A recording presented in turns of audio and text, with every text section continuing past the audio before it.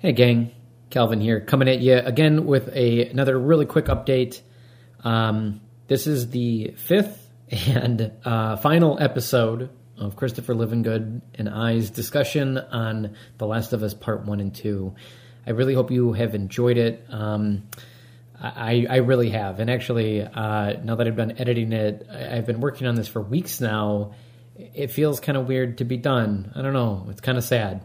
But it's also happy at the same time. Anyway, couple quick updates. I am going to be on vacation. By the time you actually are hearing this, I'll be on vacation with actually Christopher Livengood. We're going to North Carolina. We're going to the Outer Banks, and I'm very excited. I haven't been on a vacation in about 2 years, as I know other people out there have dealt with the same. So to say that I am excited is a bit of an understatement. So with that said, I will be taking a week off. The show will resume September 29th.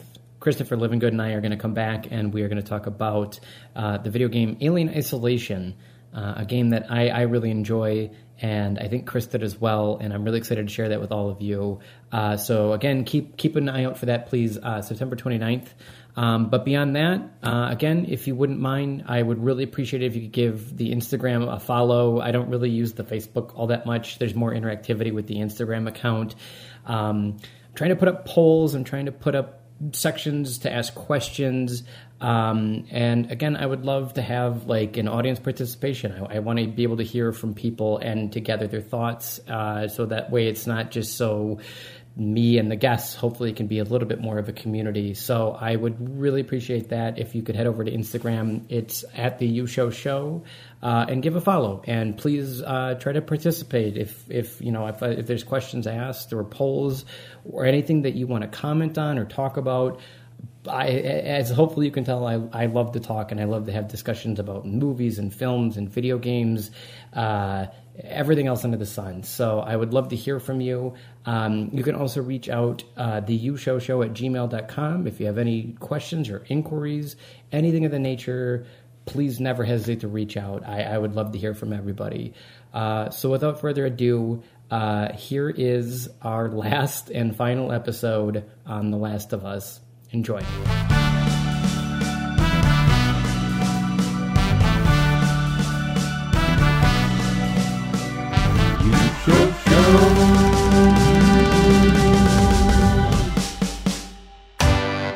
So then, as Abby goes on, through this 3-day cycle, she's finding out that the friends that she was with in the beginning of the game are getting killed one by one, and through a whole system of reasons that could go on for days, she tracks it down to Ellie. And she tracks Ellie to this movie theater, so you get to play as... Bear with me while I interject really quickly, because Ellie, in her final act of brutality, tries to put into practice an interrogation technique that she'd watched or heard Joel talk about before, where she pits one ally against another. And in the process, it goes wrong because she's not Joel. And she ends up killing not just Owen, but his pregnant girlfriend. And that's another very impactful and that's one of the critical games. To what happens next and why Ellie survives at all. Yeah, and that's when Ellie finds out that she was pregnant. And that's when, again, this humanity of this revenge story sinks back in. You come back to ground level. And so now... Ellie certainly does. Yeah, she is horrified. So now there is then this confrontation of Abby and Ellie. In terms of a segment of a game, I did enjoy it. It was very reminiscent of the restaurant scene in the first game, of this kind of cat and mouse hide and seek, very tense style of gameplay where you got to kind of think 2 steps ahead. That segment I did really like. I thought it stood out really well in terms of an interesting mechanic, because that's, again, the other half of all of this is then there's a video game you have to play. And for that, I did really like it. Naturally, as I was playing it, I don't know about you, but as I played it for the first time, it was very much like, I have no idea how this is going to pan out. And that was really cool. And the fact that they make you play it as Abby was also very interesting, because now you have to go punch and beat up Ellie, who is a character that you love from the first game. One of the most intense segments in the game is sneaking with Lev's help into the theater, knowing that this is the moment where you're about to, you assume, kill Tommy and kill one of their other allies. And so you get to be Abby quietly creeping through the upstairs window down into the sort of atrial front area, and around the back of Tommy as he's talking to himself and making light of some joke they were talking about earlier about him being kind of an idiot. And it's sort of then that you resume that cutscene where, from your perspective now, Ellie comes through the door, and she's sort of preceded just by a split second by Jesse, who you immediately shoot in the eyeball, and then it goes south from there, and you end up with Ellie basically chucking ass down into this, like, as fast as she can, down into this theater area and across the stage, and you have to chase her backstage, and she begins hunting you. And you've played this character for so long, you know how this is going to go. She's super sneaky. She has a knife she's really good with, and she's a real threat. And now she's armed on top of that. She has an actual gun. And you have no gun and just are big. And you don't have your friends. Yeah, and your friends are otherwise, dead or busy somewhere else. And so you find yourself in a situation where, just through sheer brutality, you are going to stomp her face in. And as a player who really loved Ellie and had sort of just begun empathizing with Abby, my thought was, and this was very much designed, I read in interviews later, it just wanted them to stop. And you can't. You have to see it through. It forces you to push through this. And I remember I was like, because at that point I didn't want either character to die. I didn't want either of them to have to go through this. So this fight breaks out. Abby is beating Ellie through the floor, literally. Yeah, as she would, and it's actually Lev. And again, it's this then who steps in and says, "Stop," because Abby is about to slit Dina's throat. And I believe the quote from a broken-armed, beat to a pulp Ellie is, "Stop, she's pregnant." And Abby pulls her knife across Dina's throat and says, "Good." Makes eye contact, begins to cut her throat, and Lev draws her bow on Abby and says, "Stop." Stop! She had nothing to do with this.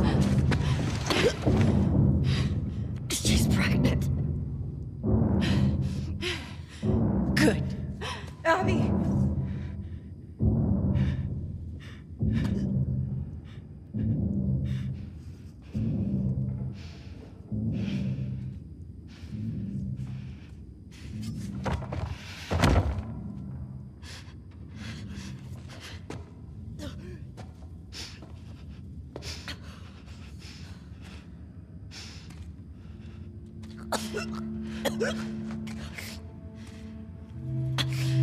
Don't ever let me see you again.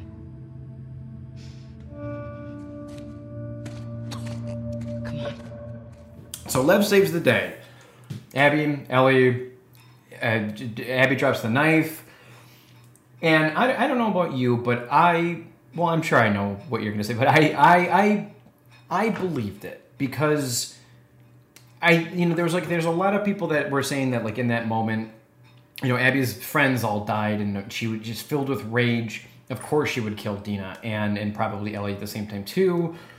And for her to stop doing that is, like, people have pointed out, like, some quote unquote unrealistic things of the game. And I think that through so much pain and grief that Abby has gone through, along with Ellie, but she doesn't know this, that there's got to be a part in all of us to say enough is enough, to stop a form of insanity. Well, and you can even see that in the moment in the atrial hallway to the theater where she says, "We gave you a gift. We let you live," that she is still bargaining against having to do this, and I think that there's still, there's that moment where Owen speaks up before Ellie's killed when Joel is being, murdered. There's that Owen part of her that's in there saying that she shouldn't do it. There's There's the fact that she's not by nature was not raised to be cruel. She was raised to be compassionate by a very compassionate father. Uh, and whether Joel killed, Jerry or not, she's not by nature a violent person. Ironically enough, she has had to make herself this, and it just takes the presence of Lev in that moment to tip the scales. Because I think that the thing that they're not perceiving in that moment is this is not something she wants to do. It is something she is very good at doing and she is willing to do, but it's not something she wants to do.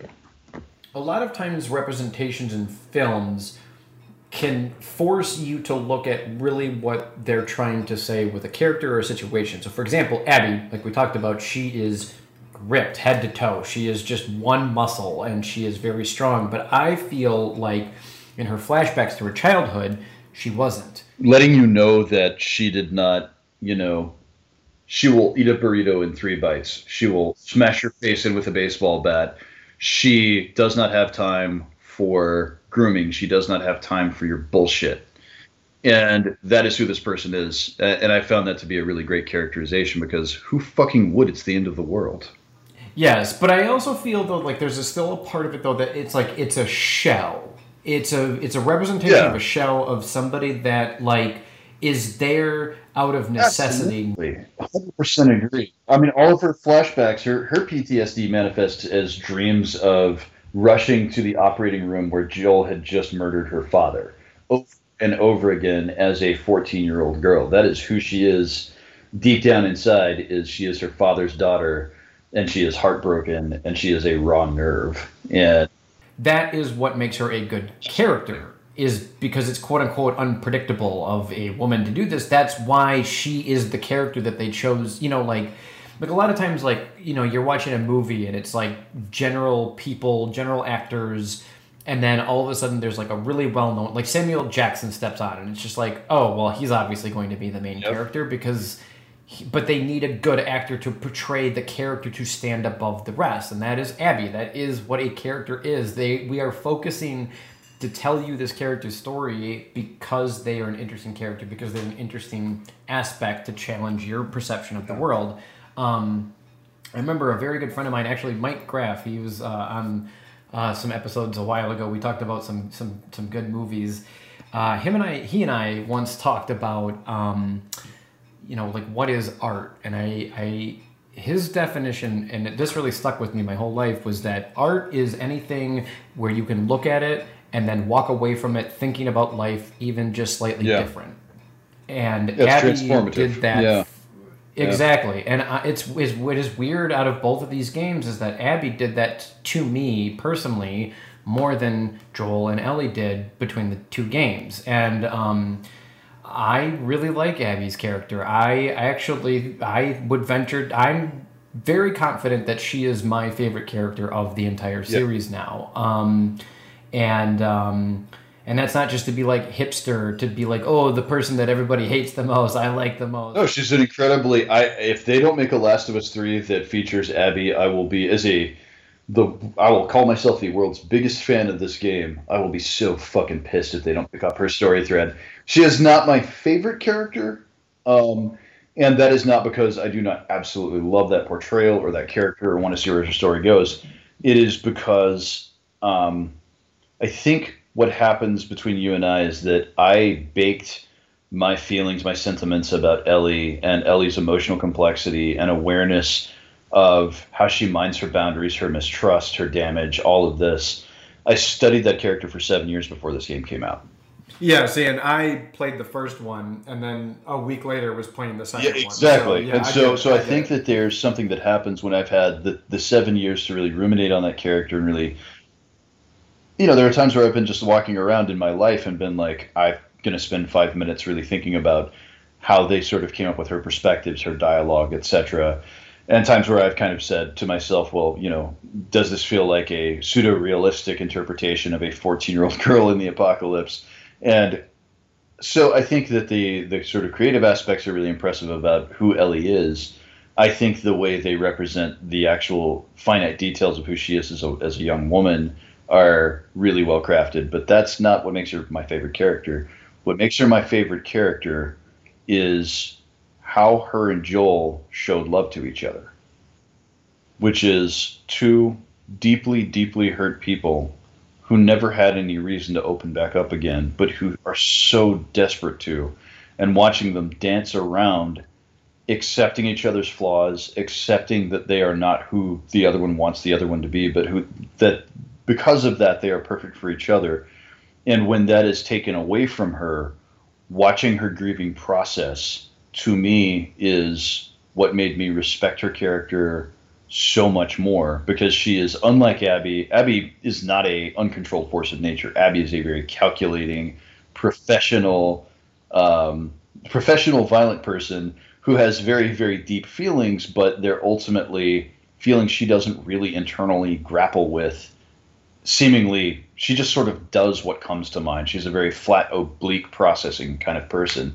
Whereas Ellie, it takes her a lot of time to come to what's right, and not just what's right for her, but what's right for other people.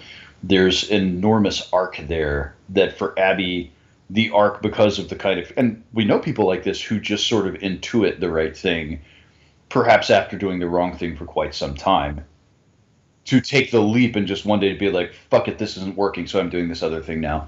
That's a thing that I have done.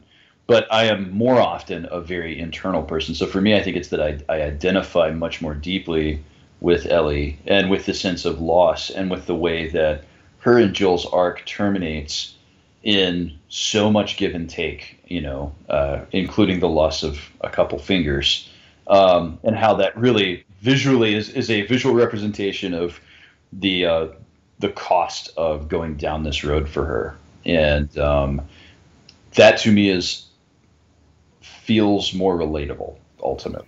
I understand that. Yeah, and it's funny that like what you were talking about with with Abby is like I feel like my life is a little bit more reflective of that, of like I had a goal, I had a focus burned into the middle of my brain around the age of, I want to say, like 15. And to be 1,000,000% honest, I don't think I've ever veered off that path even still now at the age of 34. And I'm lucky that I had it. There's people that don't, and I couldn't imagine a life that I would have if I didn't. And so, like, that's maybe then why I'm probably also picking Abby as my favorite character, is because she had just this goal in her head, and it was like, okay, to get goal, I must do X, Y, and Z, and that is 100% who I am. It's like, okay, I need to do this. Yeah, when she has to change that goal at a moment's notice, she just goes, fuck it, okay, and does the thing. And with Ellie, I think, my experience with, like, when I was 17, I'm a ninth grade high school dropout, so when I was 17, I had made the decision to be emancipated, to take out a student loan so that I would legally be able to take out a co-signed with my parents' student loan to move to Los Angeles and study special effects makeup, because that's what I was going to do for the rest of my life. And I was totally in love with it, and I loved being an expert in something. I loved having validity and having a real knowledge base that could be helpful to other people. And when it became obvious to me that it was not a career I would have continued in given the choice, it took me 10 years to let go of that identity. It takes me time to realize I'm doing the wrong thing and then to begin correcting my attachments to it, because my buy-in is so high. And I think I identify with Ellie because her buy-in to this revenge is really representative of her buy-in to Joel. She believes that Joel's way is the right way. She is doing what Joel would have done for her. This is fair. She's doing what's fair. And so the attachment to that is so much grippier than really what Abby's experiencing, which is this vectoring, sliding from one scale of right and wrong to another based on her initial Sakura momentary sort of right and wrong sensors. And I'm really impressed by that characterization, but I don't relate to it as much. Yeah, that's interesting. And I think ultimately, at the end of the day, what I find actually really cool about this conversation that we're having right now is that here are two straight white men that are talking about which women they identify with better. And I think that's absolute pretty cool. And hero again, of, and that's the other thing is, like, both of these women, we're talking about the sort of mortal failings of obsession and revenge and hatred and anger and grief. And the reality is both of these women, to me, are the most compelling female heroes or protagonists, not antagonists. And they sort of stand on their own as characterizations that are worthy of, ardor, that are worthy of looking up to in so many ways, partially because they're willing to do the heavy emotional lifting to bypass PTSD, to bypass grief, to ultimately land in a place where, even at great personal cost, which it does come to, they do the right thing and they lay the work, even though it's left fairly open-ended at the end, to make for a good life. And to me, that is, it is not heroic to complete the revenge. It is heroic to set it down at the last moment. Okay. Come sit. I got something to show you. So I've been putting out feelers for months now. And this new guy heard my story. He told me about a woman that he traded with while he was moving through California. Described her as built like an ox, traveling with a kid with scars across his face. He said they're living along this coast in a beach sailboat right here. That's gotta be her.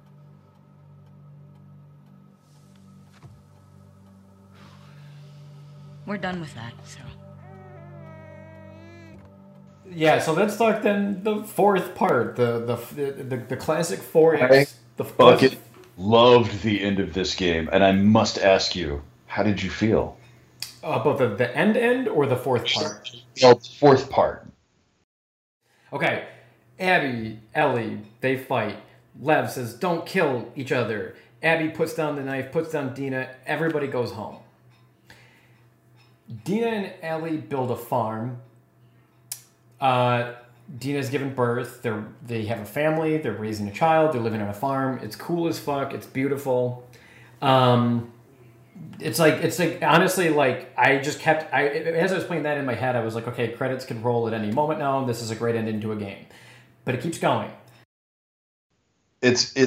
I guess what I would say is that the farm scene is so beatific. Did you go out into the field and sit on the tractor? Oh, 1,000,000%, yeah.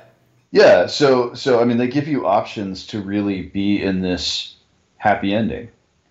You are offered the opportunity to be in love, to listen to music with your country wife, Dina, to bounce a baby who you keep referring to as a potato on your knee, who you obviously have the best relationship with, to make faces in the mirror, and on and on. It is a wonderful, beautiful day. The rolling hills of Wyoming are in front of you. Jackson is close enough at hand. You can go see your friends if you want to. It's all worked out. Yep. Yeah, and it's just like I said, it's just like I was like, okay, credits roll, done, but it keeps going through a various set of circumstances. We find out that Abby has been spotted in California.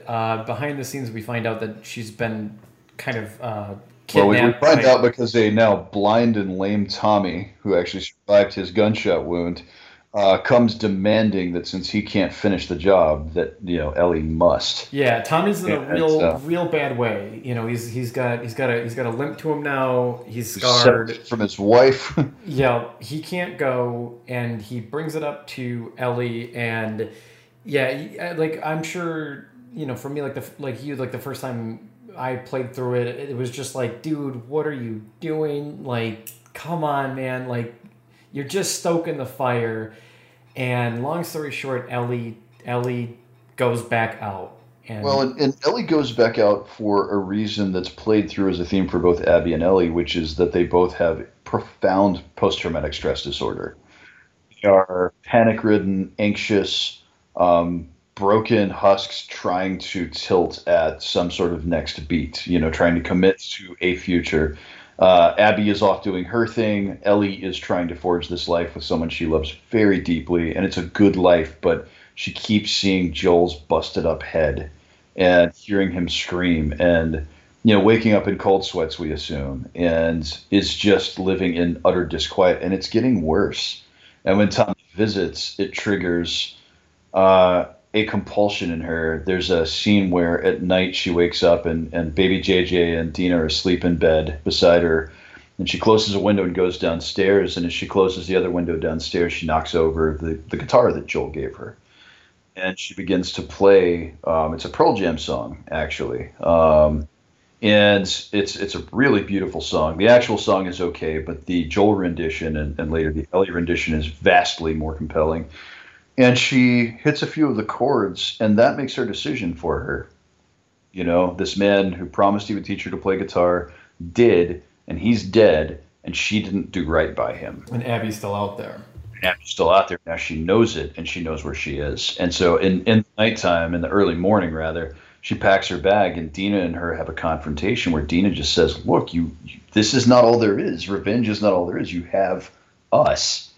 And to me, that it's just kind of like I spent the entire time just being like, she's fucking right.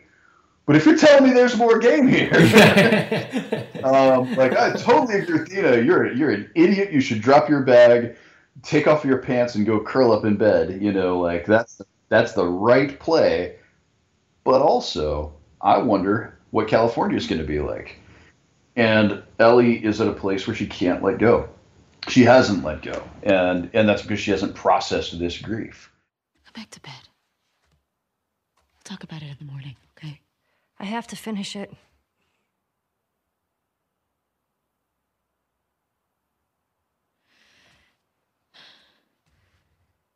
You don't owe Tommy anything. I don't sleep. I don't eat. I'm not like you, Dina. What? You think this is easy? For you and for him, I deal with it. I love you. Prove it. Stay.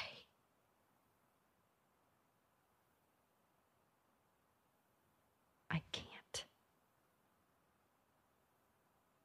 So what? I'm just supposed to sit here and wait for you? For God knows how long, just thinking you're fucking dead the entire time? I don't plan on dying. Yeah, well, neither did Jesse. Or Joel. Hey, stop. Hey, come on. We've got a family. She doesn't get to be more important than that.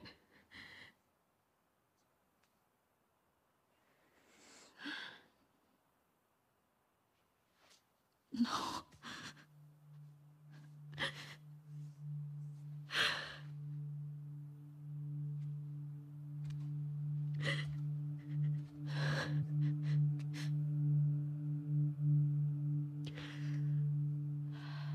I'm not gonna do this again.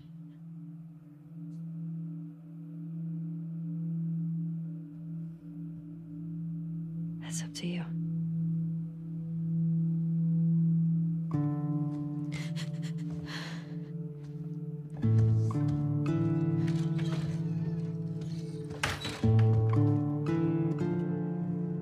You get dropped into chasing Abby in California, and just at that moment, it does that thing again where all of a sudden you see some Converse, and I love that what comes into frame in California is a set of Converse canvas shoes, which is what Ellie wears for most of the first game. And it's Lev wearing them with Abby following. Oh, okay. I didn't even catch that. That's pretty cool. Because this is just Joel and Ellie told a different way. I thought that was such a great callback. And they're looking for, they traded a gun even to a stranger for some information that said there's a Firefly base underneath one of these houses in the suburb. And so they're looking for any way to track down the last remaining Fireflies to carry on with the original mission to save the world. And they get lucky. They actually find it. And they try radio channels. And they find someone on Catalina Island, and he asks him for some information. She says, well, I was, Jerry's daughter, and, identifying herself as the daughter of the leader of the Salt Lake City Fireflies. And he said, we thought we weren't going to find any more survivors. There's almost 200 of us. You should come to Catalina Island. And as they're exiting this building, having finally, gotten a lead after what seems to have been quite some time, they're ambushed by yet another group, and every survivor group's different, and these guys are motherfuckers. They're slavers. Yeah, there's slavers that like to weaponize the zombies, which I thought was also a bit. That's always a bit of a creepy factor. The Rattlers are all ex-cops. Okay, I see. I didn't even pick up on that. No, I didn't. Yep. They might not be actual cops, but they are kitted out like California CHPD. Yeah, they got bulletproof armor on. They've got some really good guns. You can pick some of them up along the way with a silencer, which I was like, sweet, thank you. I get my silence playthrough, thank you. And yeah, and that whole segment too was really well done in terms of again combining everything now that you have learned to get through it by any means necessary. And that was really cool because for me it was a great combination of stealth followed by guns followed by traps, which are all things that you can do in the game, kind of escalated all into one area where I had to use all of this masterfully because I was running out of ammo. So now I have to set traps. I have to be sneaky so I can get more ammo. And it's an intense sequence because the Rattlers are sort of what feels like they don't dive into their backstory that much, but they seem to be almost like motorcycle gang rules. Might makes right, toughest guys in charge. And their entire methodology for subsistence is that they capture stragglers who happen to be passing through. They make them slave themselves to death on farms, and if they act up, they crucify them by the beach and let them die in the sun.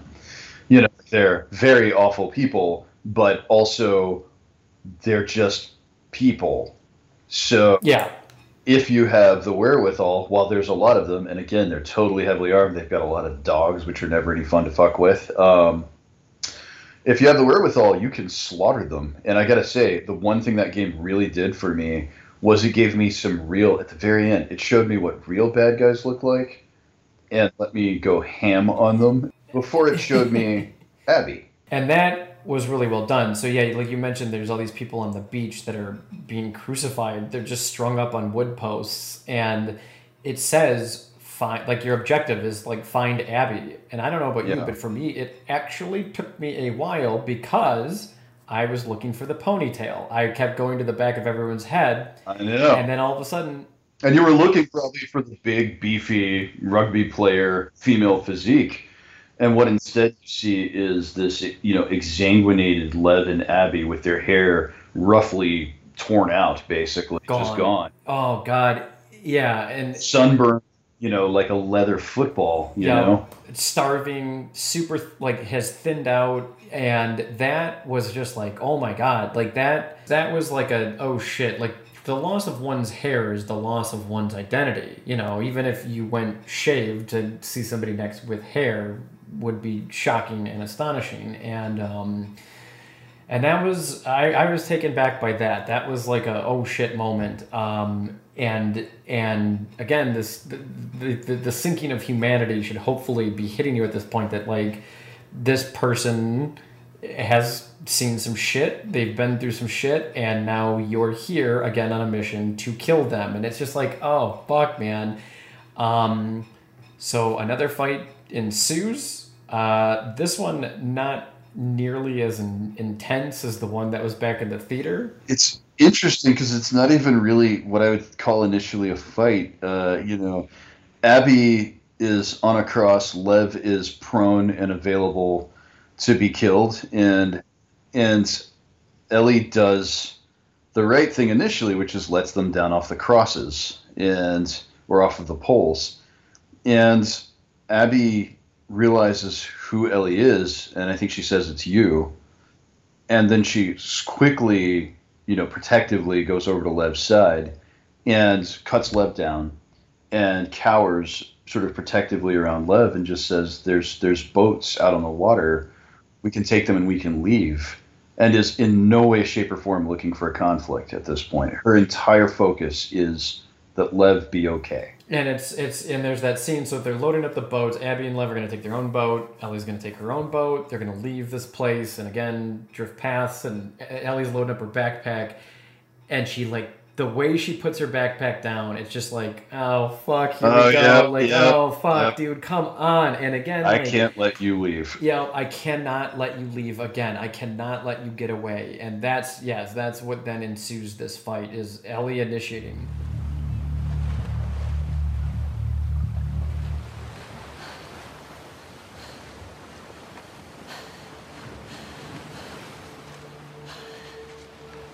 can't let you leave.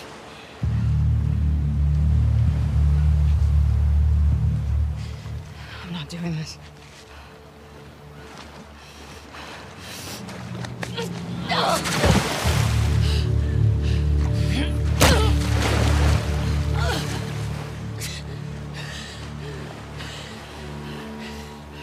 No.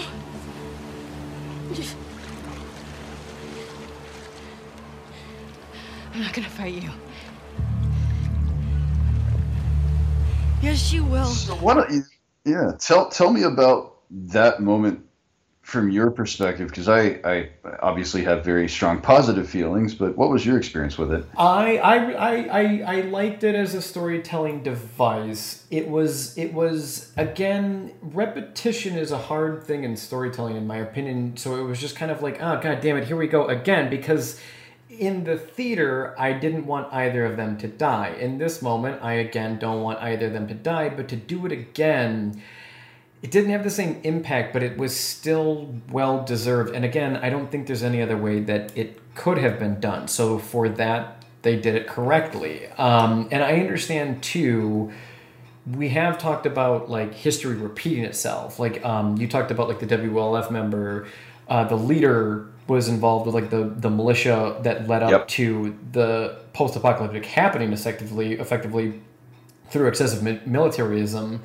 And so these themes of history are repeating, and it's like, okay, here we go again. And so as a theme, I really like it. As terms of like a impact, an emotional impact of that moment, it didn't hit as hard as it did back in the theater, but then again, maybe it wasn't supposed to. I think it's supposed to, and I could be wrong about this, I can't know the storyteller's mind more than what they've said in interviews. I think what it is supposed to be is a moment of grim resignation. She just really wants to do what she thinks Joel would have done, and she can't. She's also in such pain that she can't really think clearly anymore. In terms of emotional pain and grief, she's just been carrying this weight, and by blotting Abby out of existence, maybe there's some release there.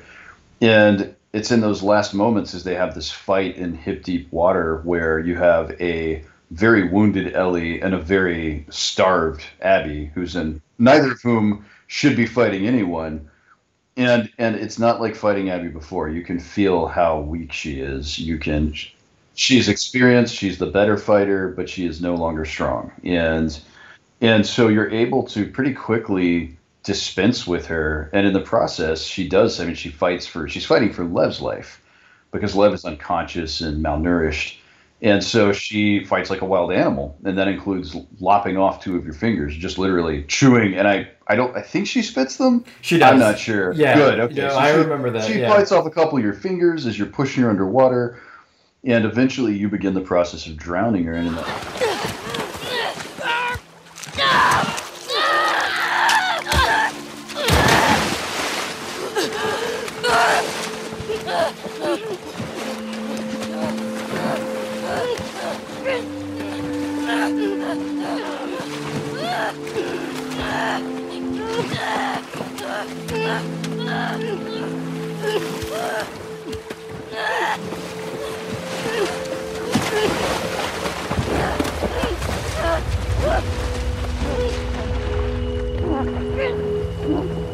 Well, and I think really quick too with the Abby Ellie fight too, I think it's also again in terms of like themes of history repeating itself with with Ellie also then accepting, okay, I'm not Joel, is then breaking that history cycle. Because if you pursue, quote unquote being Joel, then you pursue and you repeat his errors and his mistakes of, again, killing people, torturing people, robbing people, thieving people, and ending your life, getting shot in the knee with a shotgun and hit in the head with a golf club. And I don't think that's how anyone in this world wants to go out, probably including Ellie. That's a pretty bad way to go out. That's not what Dr. Dre was going on about in all those songs. And so it's like, the only way to break the cycle, to break that history, to break that chain, is to stop and break the chain. It's if you don't, this will all repeat. This will all happen again. And if she kills Abby, then somebody else is going to be seeking the revenge of Abby and Ellie, and it's just going to keep going. And look, the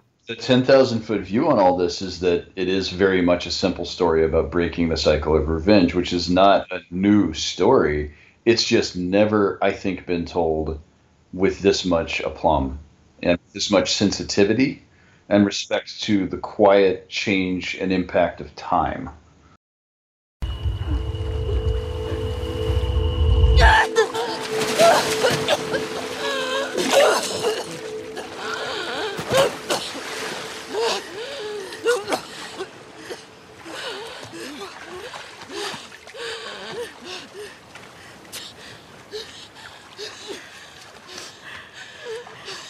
No.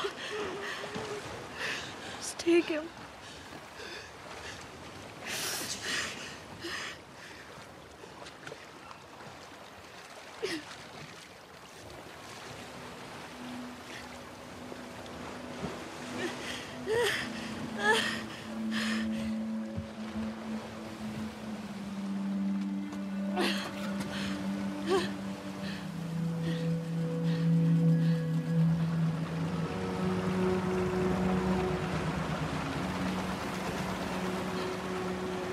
Then getting to your point, getting to the ending. Oh my gosh, we actual made it. Fucking ending, not the actual triple ending. take. Maybe it's the ending, but no. Then there's please stop trying to kill each other.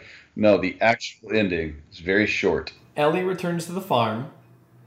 She's missing 2 fingers. Well, and I love that because the farm scene opens up and you see that the wheat is now like past its prime. The farm is, peeling and cracked. Some time has passed, and the camera's centered on her missing 2 fingers as a way of opening, and they're now mostly healed stumps. So quite some time has passed as she's returning to the farm.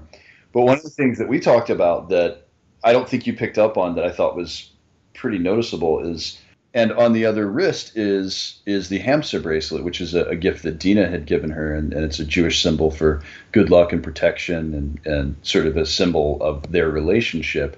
And she isn't wearing it in California when she walks out on Dina. And if there's any question about whether ultimately Ellie has a happy ending, it's that she's returning to the farm after quite some time has passed, and she is wearing the bracelet again. Okay. So Dina and Ellie are still close in some way.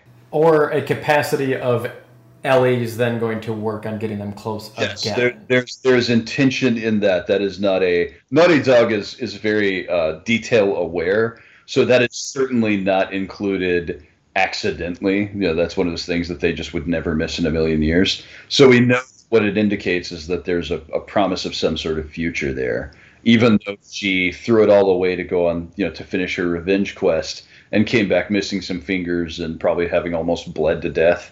That Dina is still somehow part of her potential future or current future. And you walk through the house they shared together, and you're back there for something. You have your backpack, I think. I don't think she's armed this time. And you go through, and everything has been cleared out. One of the things I loved is that Dina, on moving out, made the bed.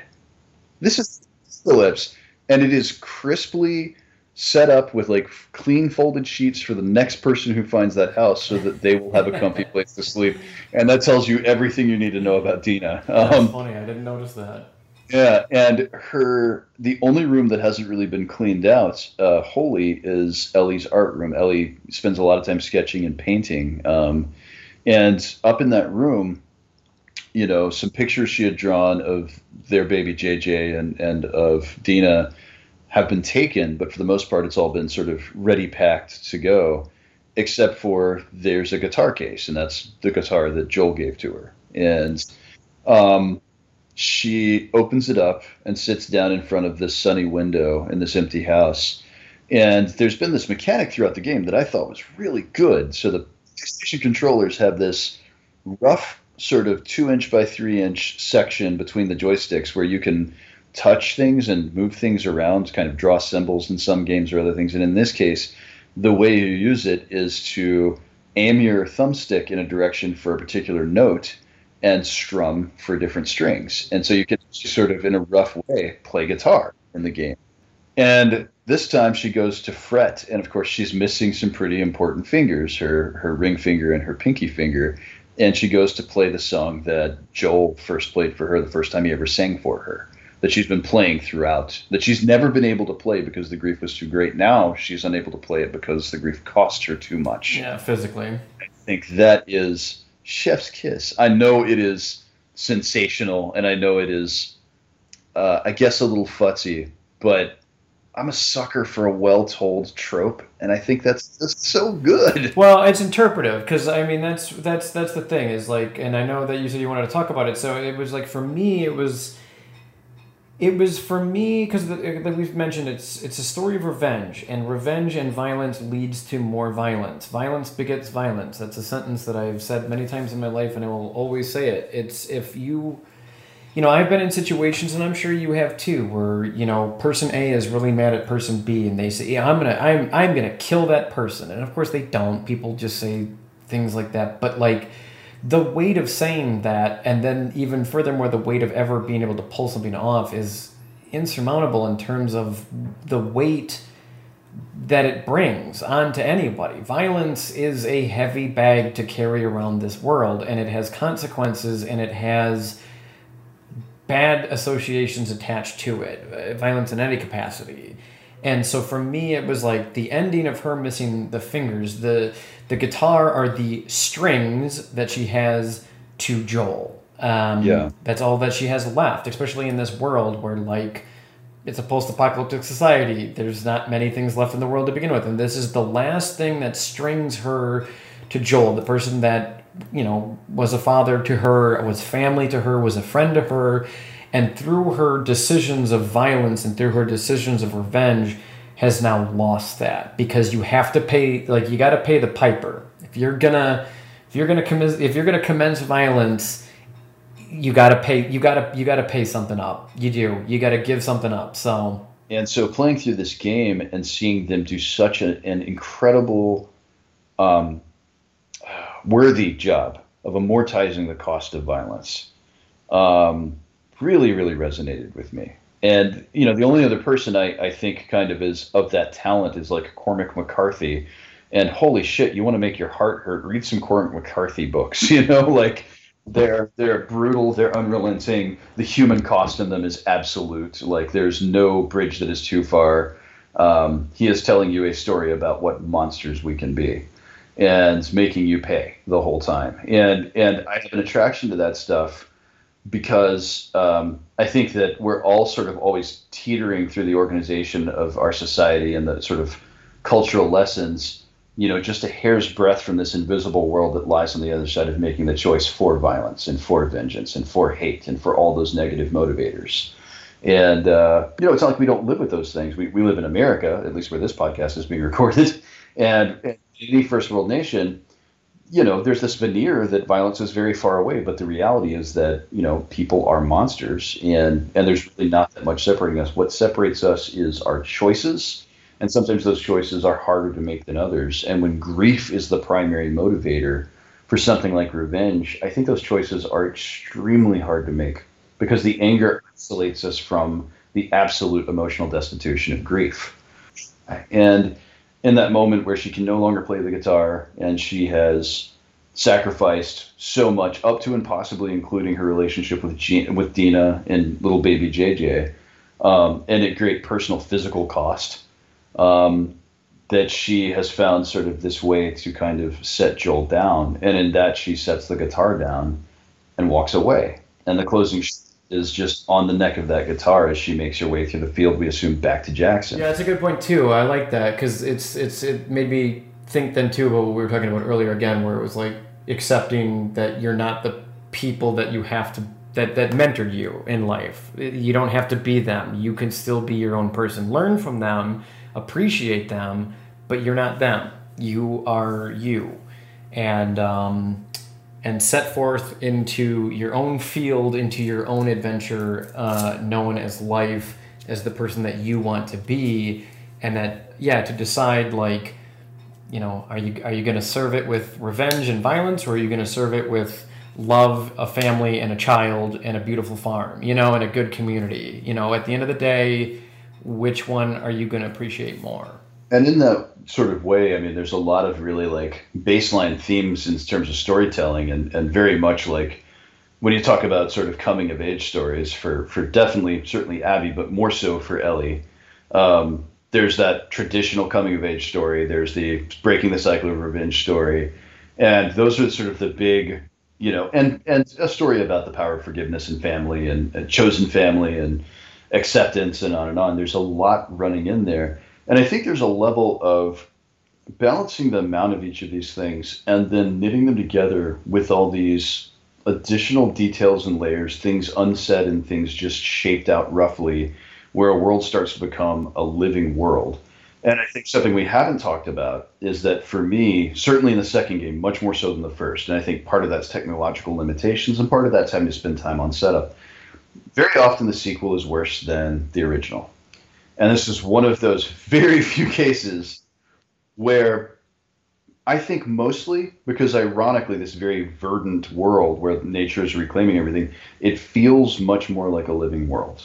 It feels inhabited and full, and you can safely assume that if we were to take a trip down to, Tampa Beach, that there would be some group of some sort of human monsters trying to eke their way out in the world on Tampa Beach post-apocalypse, and that could be an interesting adventure to have too, but you find it fully likely that would be the case. Yes, and it's funny that you say that too, again, about like sequels, because sequels are really hard to do on a hyper successful telling of a first story. A lot of people, I don't know if a lot of people know this, but there is a film called Star Wars Empire Strikes Back, and it is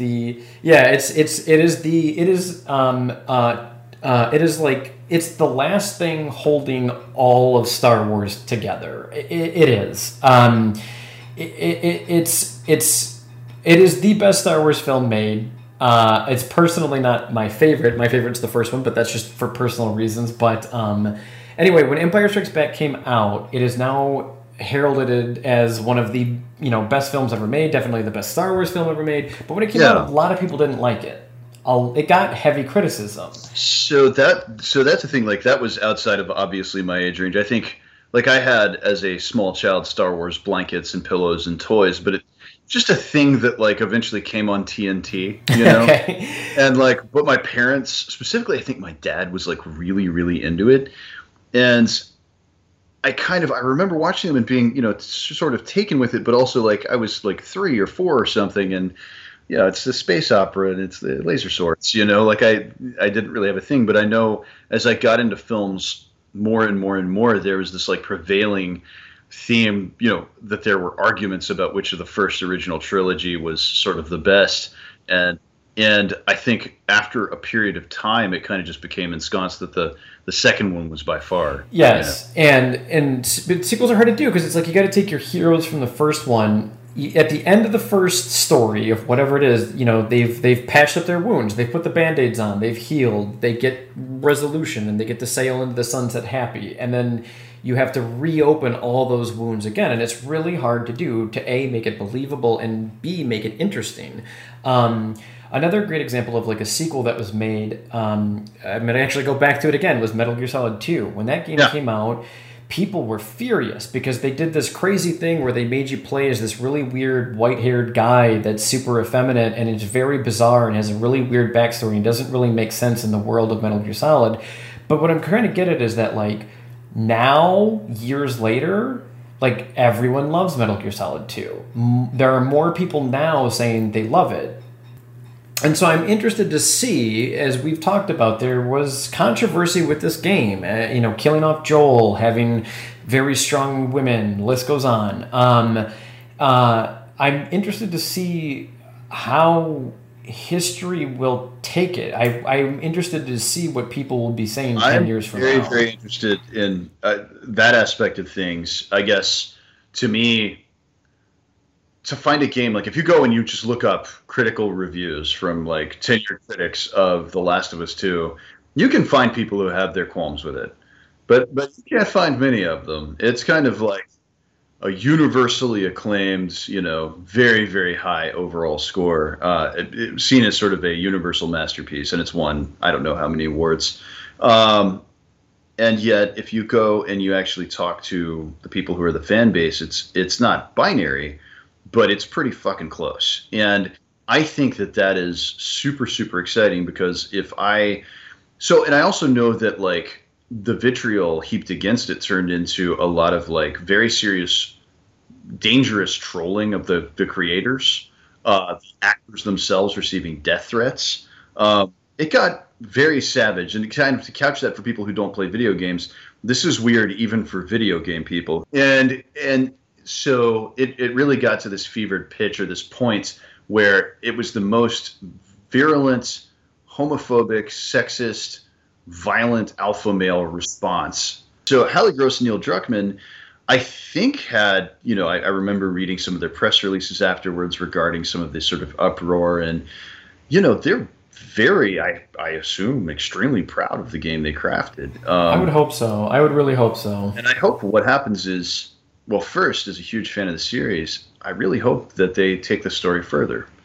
Even if that isn't necessarily Ellie's story, because I think Ellie's story could be more or less finished, although I have some hopeful ideas about how it might not be. But being able to take this world further and continue to be disruptive in the way they tell those stories, when you can get 20 million people having an argument about trans representation in a way that actually furthers that social technology into real substantial societal changes for a class of people who have it just as bad as fucking anybody, that is real power. And that's buried in art as we go back through the years when we talk about, why is comedy kind of a protected class of entertainment, where it's kind of okay to say things that are a little bit dangerous. And certainly we're now playing with technology of how much you should say before you're just being hurtful. But I think that it's really important that we discuss comedy as a protected class in the same way we discuss political commentary as a protected class, because if we can't topple giants and start big societal fabric-based discussions from a jumping off point of unifying people with a story or an idea or a laugh, then we're kind of missing the best part of storytelling, the best part of song, the best part of video games. It's just a dumb video game. But on a personal level, it left me completely obliterated, for weeks after I played it. And you felt it. Had me ruminating on things I haven't given a moment's thought since they happened to me years ago. And diving deeply into like, why am I having this emotional response to this fictional game? But on a quite larger scale, these sorts of sort of stories have the power to actually get people to change their minds. And to hopefully change their minds for the better, and for the better acceptance of your fellow human. And look, Final Fantasy Tactics, some great writing in there. Didn't really change my mind about too much, and I got to tell you, Castle Knights, Symphony of the Night, not great writing, just really fun. Highly recommended. Not changing people's lives. No, but and it's also it's kind of on the same note. Yeah, like I in my lifetime, I take story very seriously. Story is what built your house. Story is what provided all the technology we're using right now to create this podcast, and even for you, the listener, to listen to the podcast. It was all through story. Story is communication, and it is vital to human existence. It's the thing that we have that separates us from dogs and cats and sheep and cows, is the ability to tell stories. Story is important. Stories shape generations. Stories define people and shape culture. I mean, seriously, look at NASA. Look at what they're doing with these trips to the moon. And you go up to, I'm just pulling this out of my ass. I have no real study on this, but I would venture to bet that, I don't know, 40% of those people that are working on this at NASA did it because they were huge fans of Star Trek. I mean... Well, and let's take that a step further with the space race. When we talk about storytelling, we sent an engraved gold plate on Voyager out into the furthest reaches of the solar system with raw data, symbolic data that tells the story of who we are and where we came from. That included music, that included, written language, that gave people the DNA to unlock at least a base level understanding from an alien perspective, the binary ones and zeros that make up our lived human experience on this planet. That should be a good measurement of how powerful story is. Exactly, and how it's there. I guarantee you, anyone listening, that there is something you saw in your life that made you who you are today. And yeah. I can 1,000,000% guarantee that some of that is circumstantial. I got beat up as a kid, now I'm strong and muscly, but some of it can also come from art and the stories and the involvement of said stories and what it meant to you that shaped who you are. And so that's what I think ultimately this game is trying to say is life is hard, be kind. We don't need, it's funny too. It's, to me, where it's like a game about acceptance is issues of people having acceptance, and it's just like you just kind of want to hit them on the back of the head and be like, did you play the same game as me? Like, did you see the things? Because I saw the things, but I'm not mad. Like, and I think that's a thing that really divides when I read various people's perspectives on this. I feel like it's a really good Rorschach test for where their emotional maturity, and I mean, this sounds so geeky because basically what I'm saying, and I will fucking die on this hill, is that if you have a low level of emotional maturity, you will not be able to fully enjoy this game.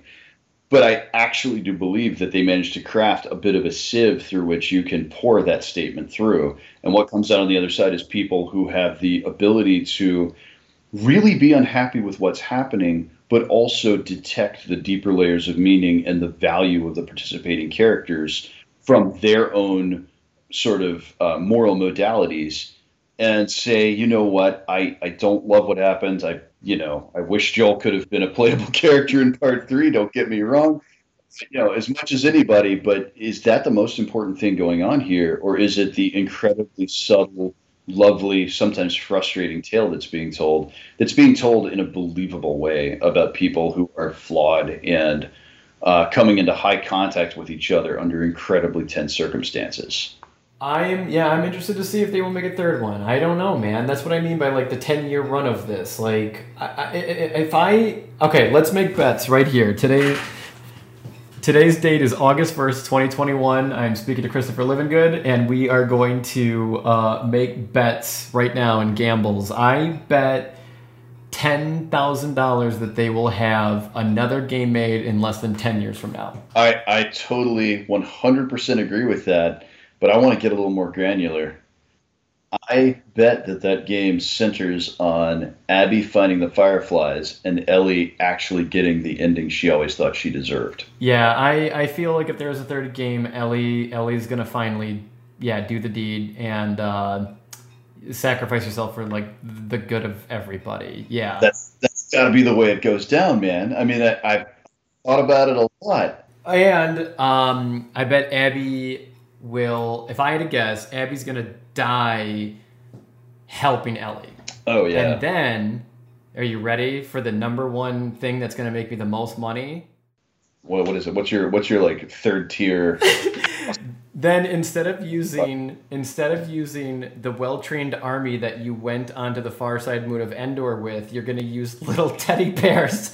Yes, that's it. You're going to use little teddy bears with sticks and rope, and that's what's going to defeat the zombie-like fungus at the end. That's my predictions for The Last of Us 3. I'm excited about it. I can't wait to see it.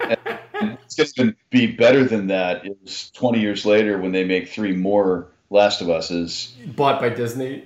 Yeah, just completely under the umbrella of the loving care of Disney Corporation. And Thor will be there, and the exhumed corpse of Robert Downey Jr. will be there. Exactly. Incredible. All of your favorite catchphrases will get said at least once with like low French horn playing in the background. I will tell you, though, if you want to see something really, really cool, The Last of Us 1, between the production of 1 and 2, Troy Baker and the rest of the cast did a one night only live play set from the rest of the game. Okay, yeah, I'll look into that. And it's I think available on YouTube, and it gives you an opportunity to see the actual actors. I don't know if you've seen any of the behind the scenes footage, but it's very hard to do deeply emotional acting while you're wearing a mocap suit because it's just crazy. But those two kids, Ashley and Troy, deserve all of the praise heaped upon them, because the performances, if you even watch the behind the scenes footage just of their mocap performances from the first game, it is really intensely good acting. I would have to imagine was really hard in making this game is that line between a cinematic adventure versus a video game. Like, the one thing, I'll be 1,000,000% honest, that I found very funny is you're getting this story, this epic human-told story, and then you're playing the game and you're popping pills to increase your stealth. It's kind of funny, but I understand it because it's a game mechanic that's very popular in video games. Yeah, but you're basically taking steroids the entire time to become better at listening. And yeah, you find a empty tin can and some duct tape, and now you have a silencer on your pistol, and it's just like, whatever, I can let it go. It's fine. It's a gameplay mechanic. I understand it. It is a little funny on that front, and it leans more into kind of just improvised weapons. And it's interesting, as you go through your second or third playthrough, you get to a point where, like, you max out on weapon upgrades and you max out on character upgrades, and all of those upgrades disappear from the world state. And so then you're just as good as you always wanted to be on your feet, and as situationally aware as you hoped you would be. And the game, really, on the second playthrough, when you're fully statted out and everything's upgraded, for the first time really starts to melt totally away. For me, you occasionally get a cue to hit triangle or square, but it's in white, it's in a very fine font, and it's there just because they have to give you something, but it is absolutely as little as they possibly can. And I think as we're sort of wrapping this up, one of the things we should say is that, in the spirit of inclusion, one of the things that they really received rightfully just a huge amount of feedback on was, let's say that you are one of many kinds of colorblind. Well, they have a vote for each of those colorblindnesses. Let's say that you are somebody who is operating with limited dexterity or missing a hand. They have a way to make that playable for you. And as we talked about, sort of in the last sort of half of this, if you are blind, there's actually somebody, I think there were many somebodies at this point, who have completed the game based on sound alone.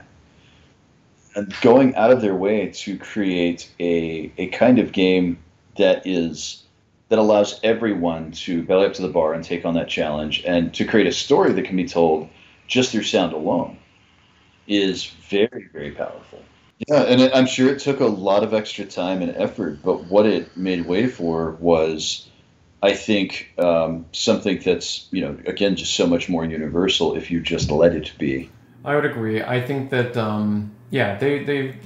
they did a bang-up job. They knew what they were doing. It was made by people that you can tell have worked on games, have been dedicated to games to create a great game from start to finish. And, it's awesome. Well, so now, as we kind of bring this to a close, I will simply say that come the next 10 years, if Last of Us 3 is not made as we described, Ewok thing, we owe each other $10,000. Deal. I'll write you a check for $10,000. I'll write you a check for $10,000. I'll draw a little Ewok in the signature line. And then we just won't cash each other's check. How does that sound? I'll note your check on the wall. There we go. Problem. Yeah, perfect.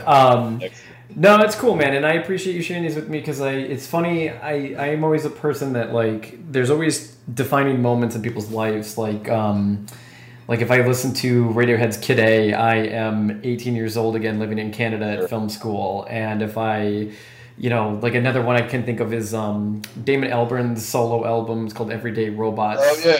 Yep. That was an album I was listening to when I moved to Saudi Arabia. So when I listen to that, I'm that person again. And yeah, whenever I will play or talk about these games, there's going to be Christopher Livengood right stapled at the front of my mind. I'm going to be like, oh yeah, I once had a great friend who shared this with me. And for that I am thankful. So thank you for sharing these fine games with me and finally forcing me to sit down and play it. I do appreciate it, my friend. It's my pleasure, man.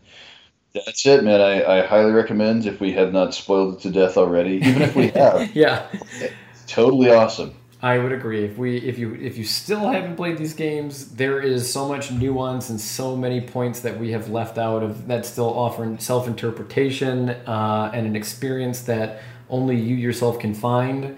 Either way, I also want to thank everybody listening for getting through the 26 parts that are the technically one episode. So we appreciate your commitment and thank you for making it this far.